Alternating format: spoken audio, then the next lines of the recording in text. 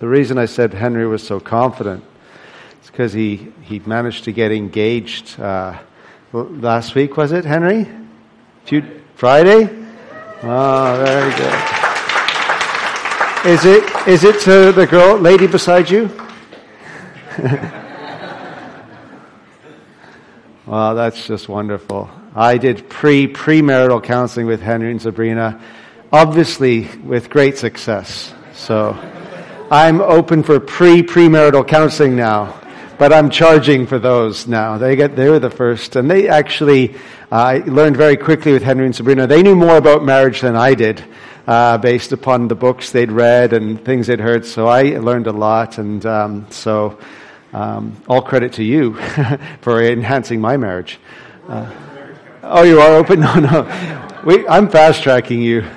Yeah, there's a long lineup now.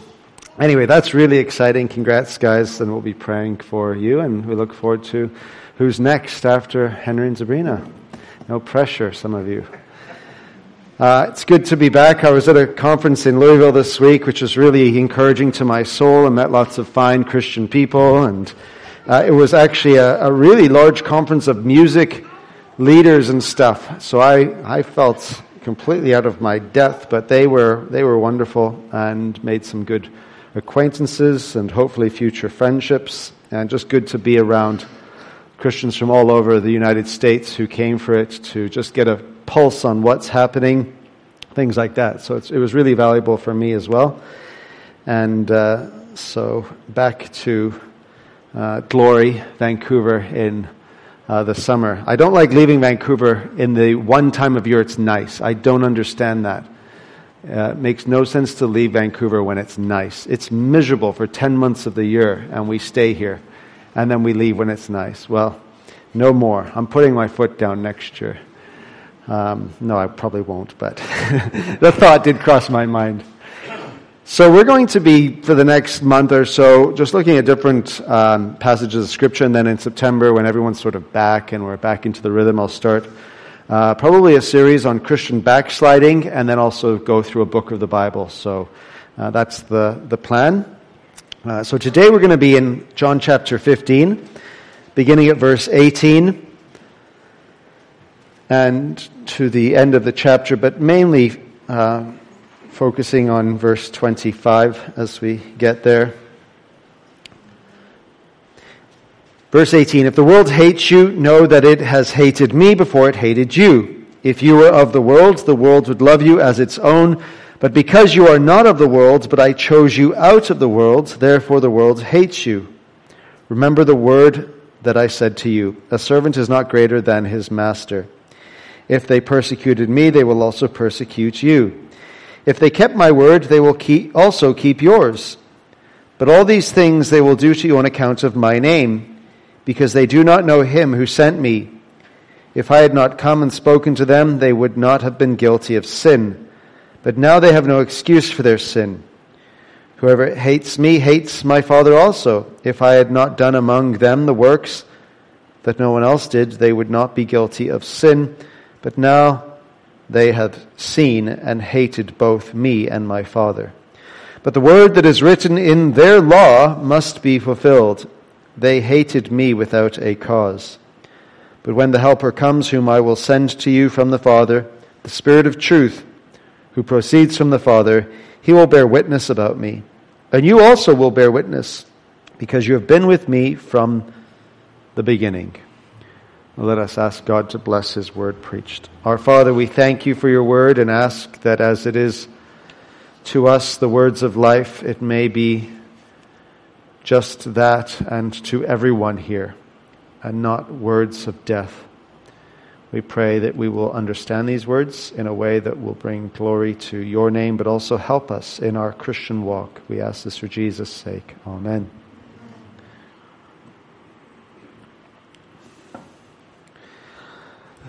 There's a rather horrible sounding doctrine that most of us here probably confess called total depravity, and sometimes can be a little bit misunderstood, as though people are as evil as they can possibly be, when in actual fact, total depravity means that sin has affected us to every part of our being. There is no part of our being that is not affected by sin. Not that we are as bad as we can possibly be, but that sin has affected us to every extent of our being, whether our bodies, our actual physical bodies, which are affected by sin, and that is why we die, or our minds and heart, soul and strength, the spiritual faculties.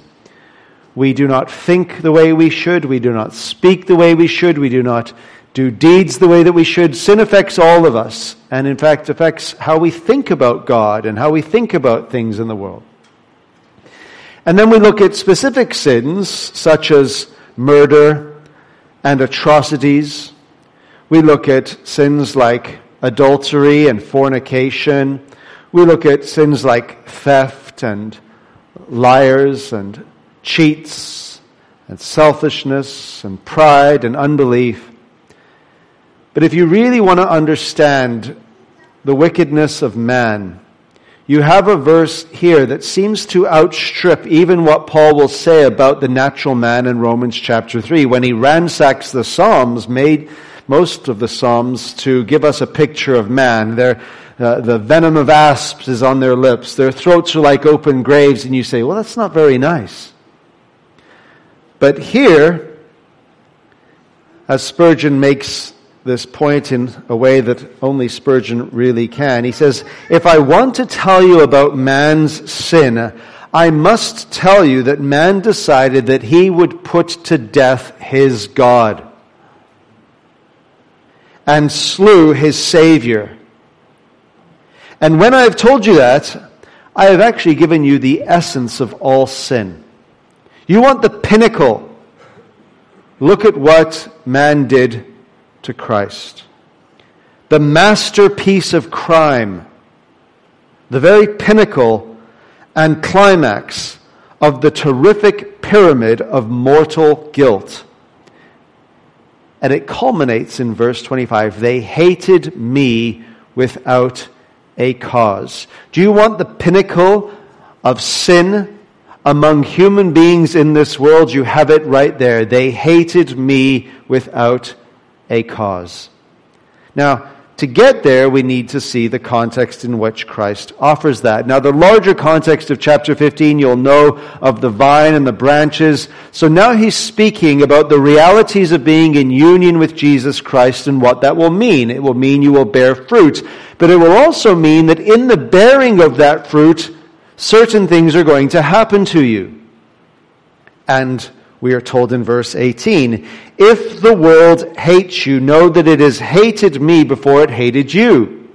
Now this if isn't a sort of it may never happen, but if it does, it's more a case of when it does happen, if the world hates you, if there comes a point, and there certainly will come a point, if you belong to me, if the world hates you.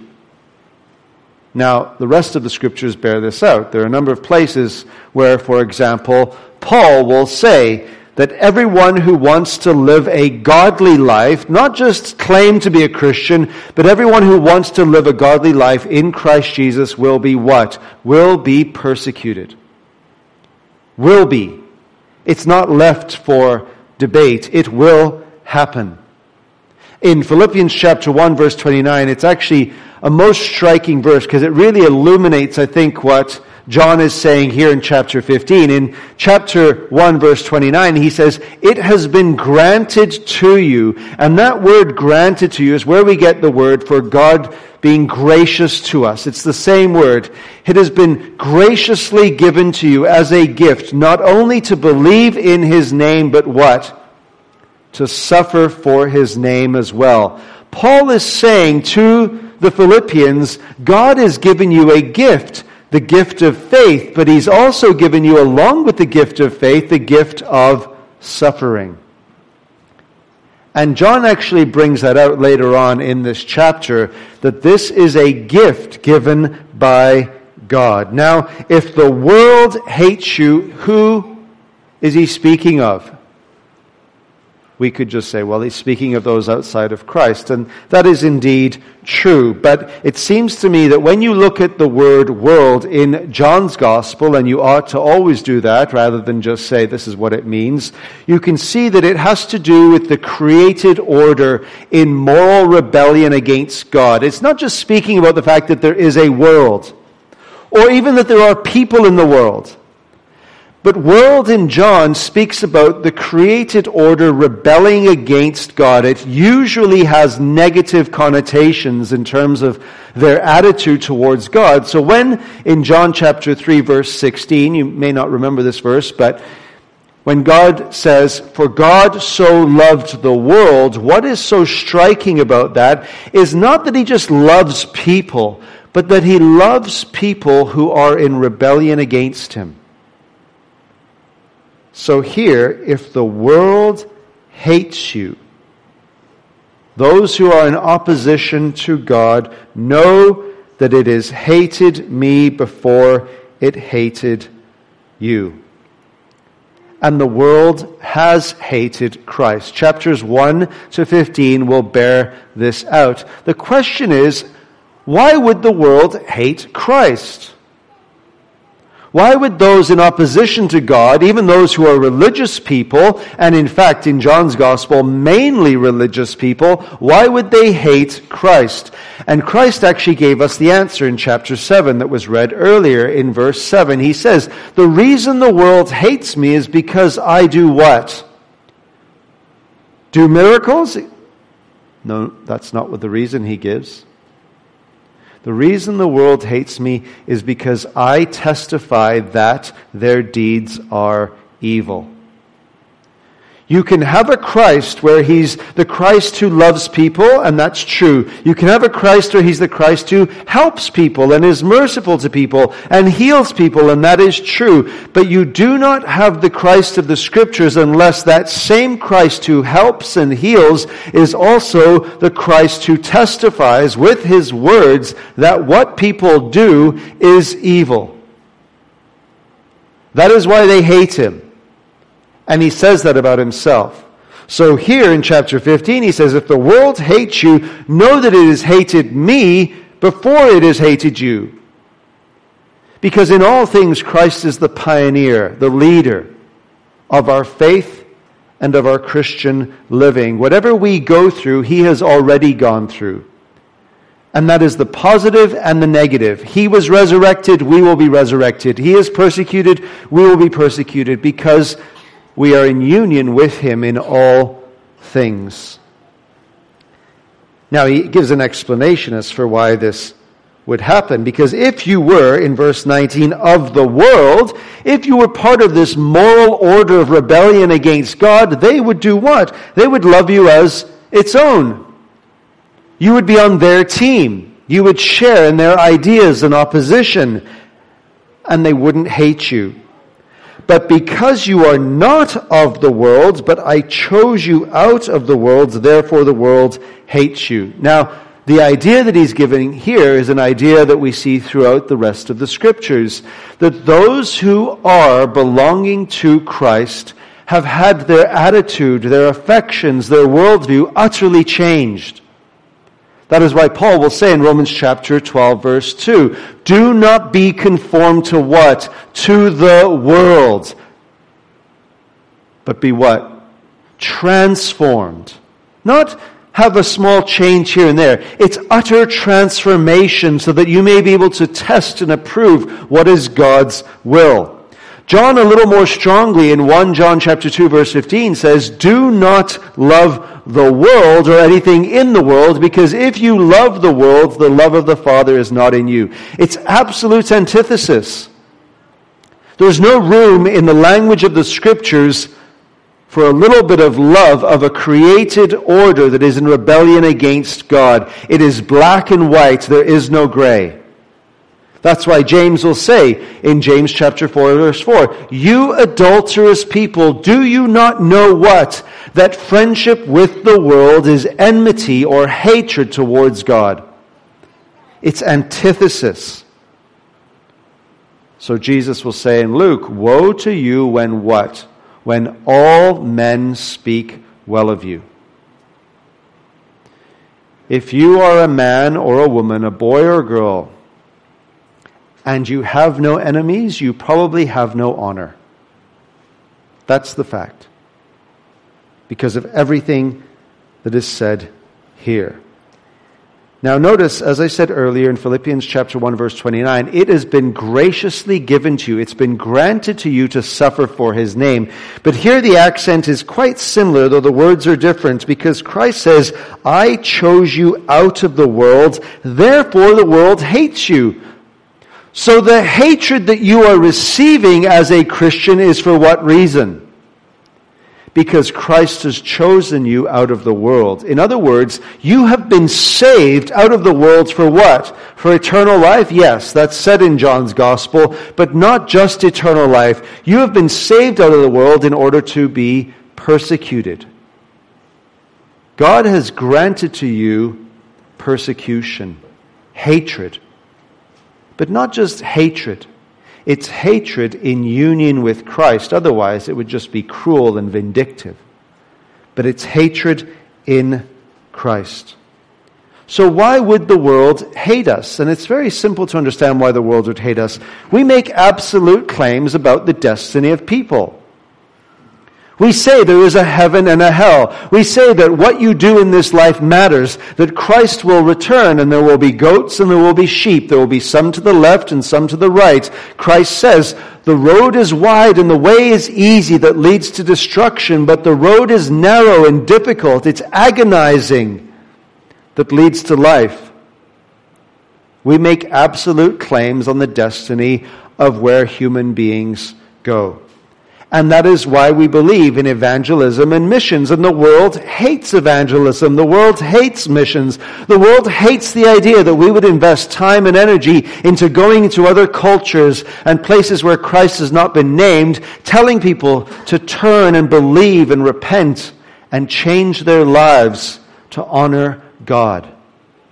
The world hates that. We speak to moral issues, whether it is abortion or whether it is marriage, and we have absolute claims on whether the life of a child in a womb is sacred and protected by God or should be. And we say that marriage is designed by God in the way that He has constituted human beings down to the very DNA of our being to be between a man and a woman in faithfulness as long as they shall live. If the world hates you, do not be surprised. Now he will elaborate a little bit in verse 20 by saying, remember, a servant is not greater than his master. So the point is that if they persecuted Christ and you belong to Christ, they will also persecute the church. Christ was persecuted, and the point he's saying is because you belong to me, you're going to enjoy all of the blessings that come from that. And one way to enjoy the blessings, and I use my word carefully, is to suffer for his sake. You say, well, enjoy is not the right word, Pastor Mark. I take issue with that. But notice the response of the apostles when they were forbidden from preaching in Acts the name of Jesus Christ, and they were beaten. And what happened? They went out rejoicing because they had been counted worthy to suffer for the name of Christ. The attitude of the modern man is in stark contrast to the attitude of the Scriptures about what it is to suffer for the sake of Christ. You cannot escape the fate of your leader, of your Savior, of your Lord. And he will speak about how these people in verse 21 to 24, how they were confronted with the gospel. They were confronted with Christ himself. And if he had not spoken to them, in verse 22, they would not have been guilty of sin. He's not making an absolute claim on they would never have sinned. He's speaking about a specific sin. They would not have been guilty of the sin of rejecting the gospel in their very presence. Those who rejected Christ and his message and his offer of salvation are in far greater condemnation than people who were living in Ethiopia or any other part of the world at that time who did not hear the gospel. They are guilty of a very specific sin, and they have no excuse for their sin. But Christ ramps it up. He's saying, not only are you guilty when you reject me, but you are actually guilty of rejecting God. In fact, you hate God. Imagine saying to God-fearing Jews, you hate God. Their whole life is built on being God-fearers, being religious, saying we believe in God. And Christ has the audacity to tell them, you hate God? Unless they do actually hate God. And how do we know they hate God? Because they do not believe in the one and only sent from the Father. And so their hatred is of God. In fact, I think there's an implicit Trinitarianism in verse 24. If I had not done among them the works that no one else did, and if you read Matthew chapter 12, you will see that if by the Spirit I cast out demons, you will know the kingdom of heaven has come upon you. So the works that he does are done in the Spirit, and later on we see reference to the Spirit in this chapter. Notice, if I, the Son, had not done among them the works in the Spirit that no one else did, they would not be guilty of sin. But now they have seen and hated both me and my Father. They hate the triune God. But now we come to what is the climax of their wickedness in verse 25. But the word that is written in their law must be fulfilled. Do you know, it didn't strike me earlier, and I confess not even in my preparation, it struck me as I was reading it right here. This will happen. You read God's word, you'll pick up on little things. You've got to reread. You're going to pick up on things all the time. Happens to pastors right before they're about to preach. But I love how it's written here. But the word that is written in their law that they claim to love and uphold, actually tells of their rejection. They go around with their law acting like we hold to the law, and they're holding up a law that will tell of their rejection of the Messiah. Their own law condemns them. And it condemns them in the most awful manner. They hated me without a cause. Now this could be a quote from Psalm 35, but I think it's actually more likely to come from a more explicitly Christ-focused psalm, Psalm 69. In verse 4, David writes these words, which are now attributed to Christ. More in number than the hairs of my head are those who hate me without cause. And this is true of David, but it is even more so the case with Christ, because there could be some things in David where one could say, hey, he's not perfect. But in the case of Christ, there's absolutely nothing in him that we would have a natural tendency to dislike. And I thought about this. What is it about people that we dislike? Who have otherwise some very fine characteristics, but are marred by maybe one or two obvious characteristics. Think about yourself. What is it about me that is a bit off-putting? You ever thought about that about yourself? Do I have anything that perhaps is not all roses and glory? And I thought about some of you. I did, actually. I'm not lying. What is it that makes you probably not the most perfect person in the world? And you see, Spurgeon has a wonderful sermon on this, and I have to confess some of his points mirrored my own. And he says, one of the things about Christ is that he wasn't this person sort of walking around with regal power and acting like the big man and in a position of authority. And there's something about people in those types of positions that can be quite off-putting. Rather, what we find is that he who in very nature was God did not consider equality with God something to be exploited, taken advantage of over others. Rather, he made himself nothing. The one who actually had all authority made himself nothing. We could not look to Christ and say, he's always showing off. He's always acting like he's the big man. He was also not proud. There is that issue of pride in some people who would be rather likable if it were not for that devilish characteristic of pride, if they could just show a little humility. Jesus had none of that. He was meek and he was lowly. He washed the feet of his disciples. There was nothing we could say, I like his miracles, but you should see the way he acts after he performs those miracles. Instead of seeking attention, he actually goes to desolate places and prays. And after he does a miracle, he'll even tell people, don't tell anyone what has just happened. Imagine we did something, I'd be like, hey, listen, call the news, let's get this out. People need to hear about this. God is doing wondrous things through me.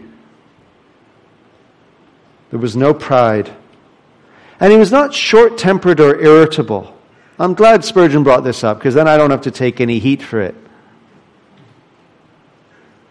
And the language he uses, if you can bear Spurgeon, it's worth it. He says, these people, short-tempered, irritable, they look as if they were born on some terribly dark, stormy day. And as if in the mixture of their body, no small quantity of vinegar was employed. They just seem to always be in a bad mood. They're always upset and irritable with people, and it's off-putting.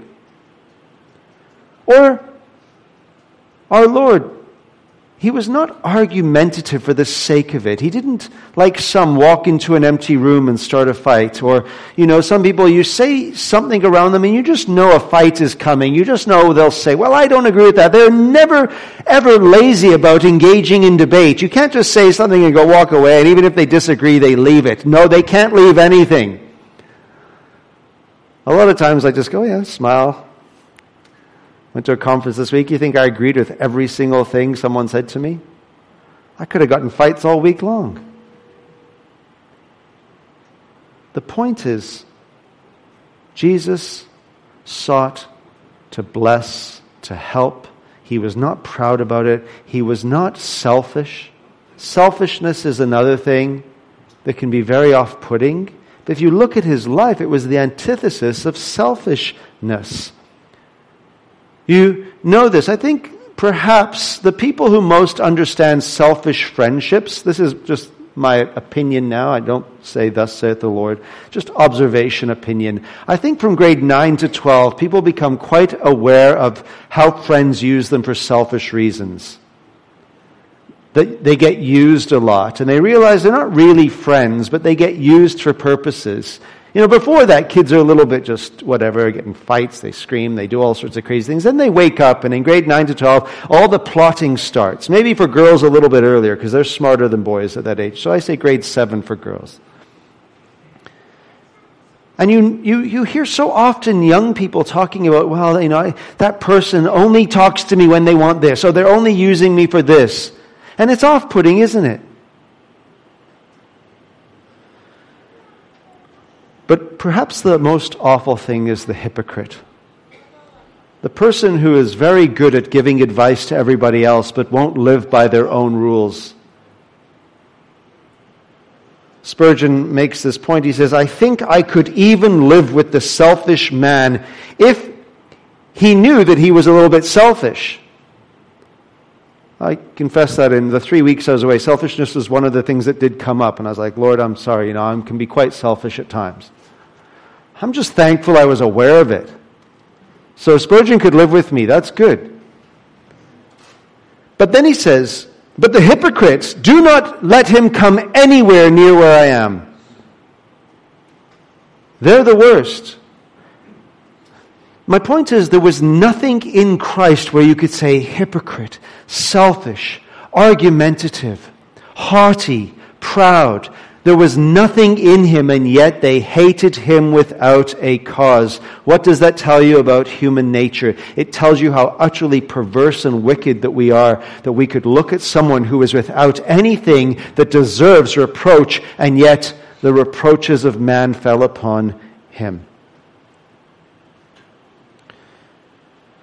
Now, I'll come back to the implications of verse 26 and 27, but the time is gone. I know it's warm. I'm sweating. But you're not leaving without this. And quite frankly, to be honest, I've traveled the world. Let me tell you this. I have traveled the world to places far hotter than this and had Christians sit far longer than this. So stop your whining. There. How do we then get to the place where we're going to have the reality of knowing what it is to be in such union with Christ and possess such Christ-likeness that John chapter 15 verse 18 becomes a reality in our own lives, where we can say, yes, the world hates me. Because perhaps we're thinking, I can see how this is true of Christ, but I don't see it in my own life. And I think one of the explanations, this deserves probably a whole study, but one of the explanations is we have such a fear of rejection. And it's worse now than it has been for many decades, and there are some compelling reasons why that may be the case. If I may speak back to the grade 9s or grade 7s in the terms of girls, to grade 12s, let me throw out a point or two. It's actually being studied that young people are not getting their driver's license at the young age they used to anymore, and a lot of that is tied to a fear of failure. Young people do not want to fail. They're living in a culture that hates failure. It's very different. I could tell you about all of my failures and all of my rejections. I could tell you it's not nice. In the sports world, in the theological world, in all sorts. I used to go and try to talk to everyone, try to go to every English club and play, and they would sometimes say, no, not good enough, or the publisher would say, sorry, not for us, and you get rejected and rejected and rejected, and what you'll find is that no one wants to go through that anymore. Because why? Because for a lot of young people, every single day of their lives on social media, the whole focus is upon likes. The whole focus is upon approval. They live in a world seeking approval every day. I may or may not have a child, and they put a picture on Instagram. I says, you know what? I wish you hadn't put that on Instagram so late at night, because we're 4 hours ahead. You're going to be up all night now looking for all the likes for that picture. There's a bit of wisdom, I promise, but this is not just, this is every child. And the comments. And oh, so beautiful, and oh, this looks so good, and you are reinforcing every day approval, approval, approval, and then you wonder as a Christian why it's so hard to think that you could do something courageous that would cause you to suffer and be hated when your whole life revolves around being loved. In other words, the world is squishing you into its mold of approval seeking. And I saw when I was away a most interesting study of an elevator, where this person was in an elevator. And when you get into an elevator, you walk into the elevator, but you don't stand and stare at the wall, do you? You know, there's the elevator, you walk in, you go, okay, well, you need to know which floor it's going to. So what do? You turn around. And you stand like a normal person staring. But what the study did was the person got in the elevator, and then people would come in. But every person who came in would stand facing the other way. And the person would be like kind of looking, you could see how nervous they were getting. And after a few people jumped in, there was like 8 or 9 people, I think, who came in and were staring outwards. And the person was just like, oh, stuff it. You know? Because in all of us, there is a natural hesitation or even hatred of being rejected, of being different. And I think that we fear being disliked more than we enjoy being approved by God. You fear more being disliked and hated more than you enjoy God's approval. As a sports coach, I hate losing more than I enjoy winning. That's a lot of how our Christian life goes. I hate being rejected by people more than I enjoy being approved by God. That is why the world doesn't hate me. That is why the world hated Christ, because he sought God's approval. So what is required? This is what's required. It's Christian courage. Christian courage from the young, Christian courage from the old. And it's amazing to me how just one courageous act in a peer group can have such rippling effects for everyone else. If no one stands for Christ, if no one says, no, this is the right thing, or this is what we should say, others are not going to follow. But you can be that person who can say, I seek the approval of God and Christ, and you will help others. But if there aren't those types of young people, old people, middle-aged people willing to take that stand, it's likely others are not going to follow. Can you be that person who says, I will be like my Savior, even if it means the hatred of my peers? And what I think you will find is, yes, there may be some who will mock and ridicule, but there will be some who will actually follow in those footsteps, just as Paul will say, imitate me as I imitate Christ. And that is the essence of the gospel. Christ went with courage alone to the cross, and it had rippling effects all over the world of people who saw such faithfulness, saw a victorious Savior raised from the dead, and so they were willing to lay down their lives because of one man, one courageous man, the God-man, Jesus Christ. Let us pray. O Lord, we thank you for your word and ask that we may have the courage of Christ, not the bombastic nature that might be applauded even in the world, but rather the faithfulness, the gentleness, but also the fearlessness of what it is to stand for the Lord and to seek the approval that comes from God rather than the approval that comes from man. Amen.